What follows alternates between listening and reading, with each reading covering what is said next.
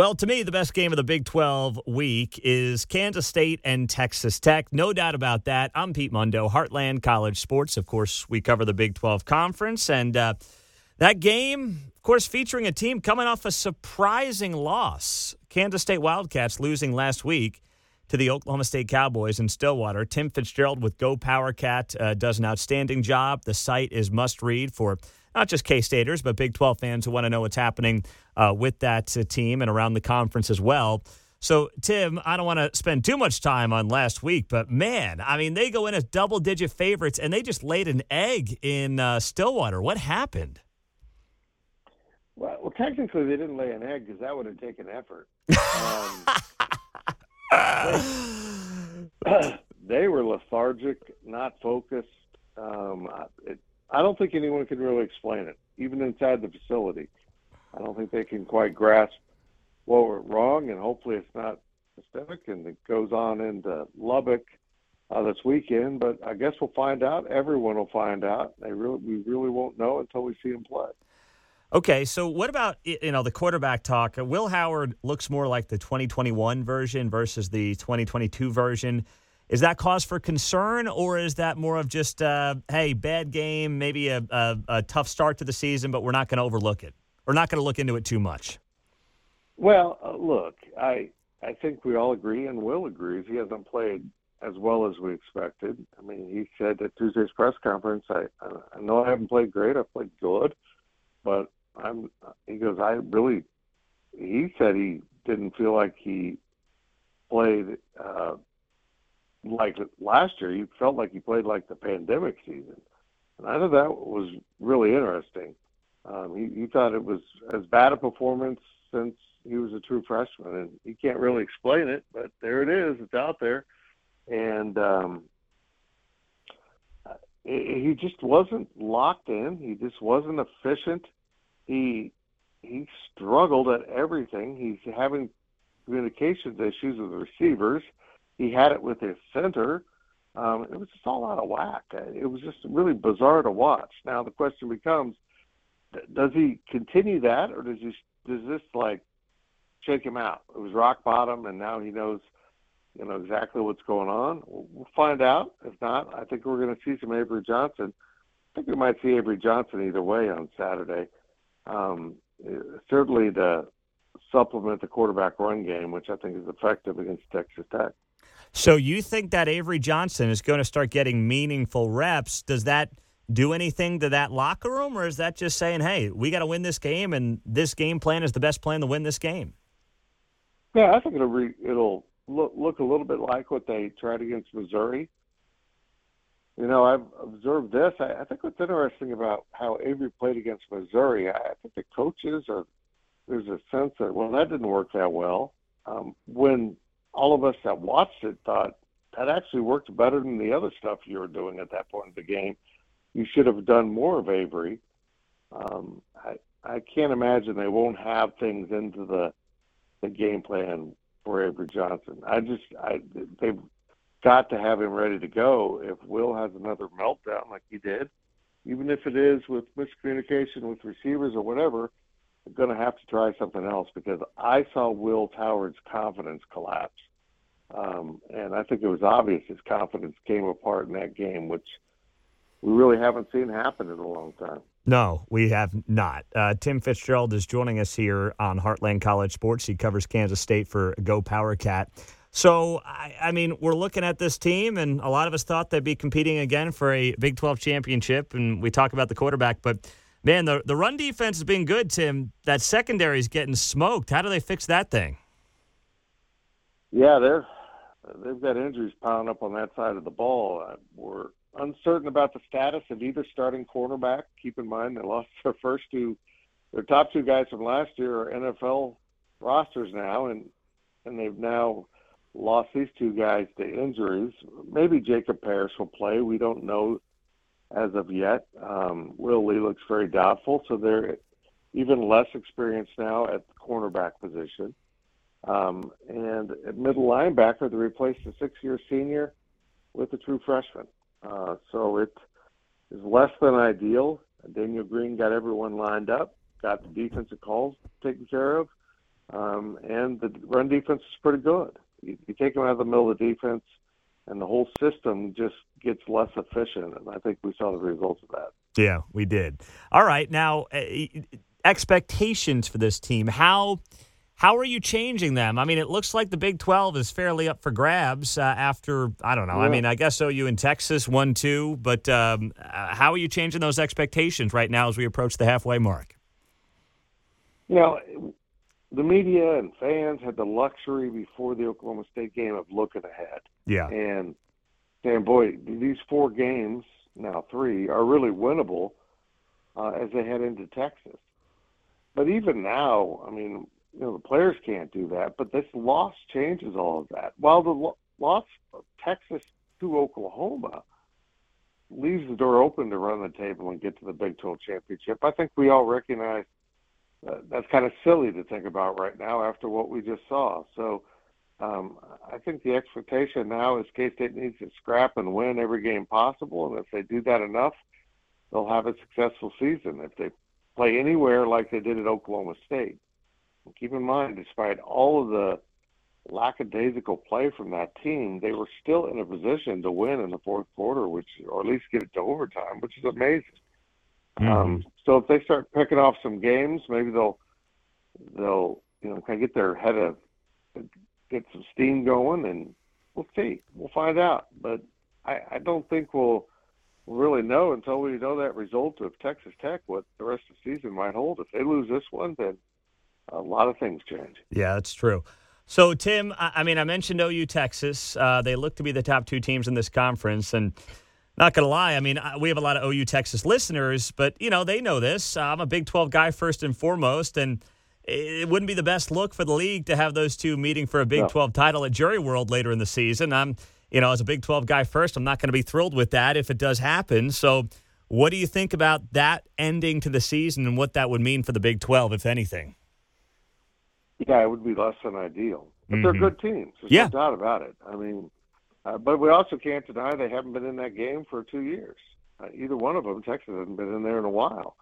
I was really surprised with the outcome of Texas-Oklahoma. I thought Texas was maybe the best team in the country this year. In a down year, I don't even think the entire nation, I don't think there's dominant teams like we've seen. Maybe Georgia's getting to that level. We'll find out. But I hadn't seen anything from Oklahoma that overwhelmed me. They had no Power Fives on their non-con. They won at Cincinnati and beat Iowa State. You know, that didn't really prove much to me, and this did. I thought they were really good and were the better prepared team. I think if you're Texas, you kind of feel like Kansas State after that loss. Like, wow, well, we should have won this game. But it did redefine the conference and open up the door for Oklahoma. And it looks like about their toughest game remaining is Kansas, which is a pretty good football team that still might sneak into that championship game conversation. Mm-hmm. Now, speaking of the Big 12, Brett Yormark, I mean, he's taken some shots here and there at OU and Texas and their departure. That could be an awkward moment at Jerry World if we end up with those 2 teams playing for a Big 12 title, especially since he skipped the Red River Showdown this past weekend, no? Yeah, it will be interesting to see how he handles it. You know me, Pete, I'm a big conspiracy theory guy. It almost feels like there was that big game in Texas between 2 teams he doesn't like to talk about. And then suddenly the next week we have a little information dropped about Gonzaga joining the conference. And all the media swarms to that to discuss that instead of the OU Texas game. I don't know. He doesn't really want that to happen. Yeah. It's less than ideal. But as of right now, they're the 2 best teams in the conference. And I think the only ones who might be able to change that in reality are KU or K-State. West Virginia could get into that conversation, but still not fully sold on the Mountaineers. All right. I agree. We'll see what happens. But what about Gonzaga? I don't like the idea at all of Gonzaga coming into this conference. I see no value in it long term. I think that if Mark Few leaves Gonzaga, They're not Gonzaga. I think Gonzaga in the Big 12 is not Gonzaga. They're 11-7, and they're a 7 seed in the tournament. That's not Gonzaga. Do you like this? Do you see any value here? Because I don't. I see value if two things occur. One is he truly is right, and he can get more value out of a TV rights contract by splitting them into two. Football only, you're buying the football rights, and then another contract for basketball and everything else. If that really does boost the value of the conference, it's smart, and then it's smart to supplement that with basketball brands. So it takes more than Gonzaga, as you mentioned. There's some concerns about, their longevity after Mark Few. But can you get Villanova? Can you get, a couple more of those Big East programs? Maybe in our neck of the woods at Creighton? I don't know. I think his master plan is 20 football schools and 24 schools overall. And a lot of that depends now, the timing on the state of the ACC. That's how he would get to 20 football teams. And it opens up the possibility if Notre Dame's absolutely convinced they want to stay independent in football, that maybe they're one of the basketball and other schools to come in. So it's intriguing to me to see the possibilities, but he'll only do it if there's tremendous value. I don't believe these media reports that he's talking about anything immediate. I don't. I think he's just paving the way, continuing to talk to them about the long term. They haven't even started the new contract that doesn't appear to have any way to supplement a non-football member. So I still don't think this would happen until the next contract, which is like 7 years down the road. But do you think? I don't know. I see what you're saying about adding value with the contract. But, Tim, I think Gonzaga loses all of its luster coming to the Big 12. I don't think they're competing for conference titles year in, year out and going 30-3 and getting 1 and 2 seeds in the Big Dance. And then they're just kind of a school in Spokane, Washington with 6,000, undergrads and no media market. I agree. I totally agree with that. And also, if you're avoiding Washington State and Oregon State because of some sense of geography that you don't want to stretch all the way there, then you add Gonzaga, it doesn't add up to me. Yeah. But if you're in favor of this, you can make the argument that, well, if Gonzaga joins the Big 12, they've done a pretty good job recruiting, but this opens up the door to a lot of players on the West Coast that might want to play in the best basketball league in the nation. And maybe their recruiting increases. I just continue to believe there's a lot of smoke here and not a lot of substance, at least in the short term. Yeah.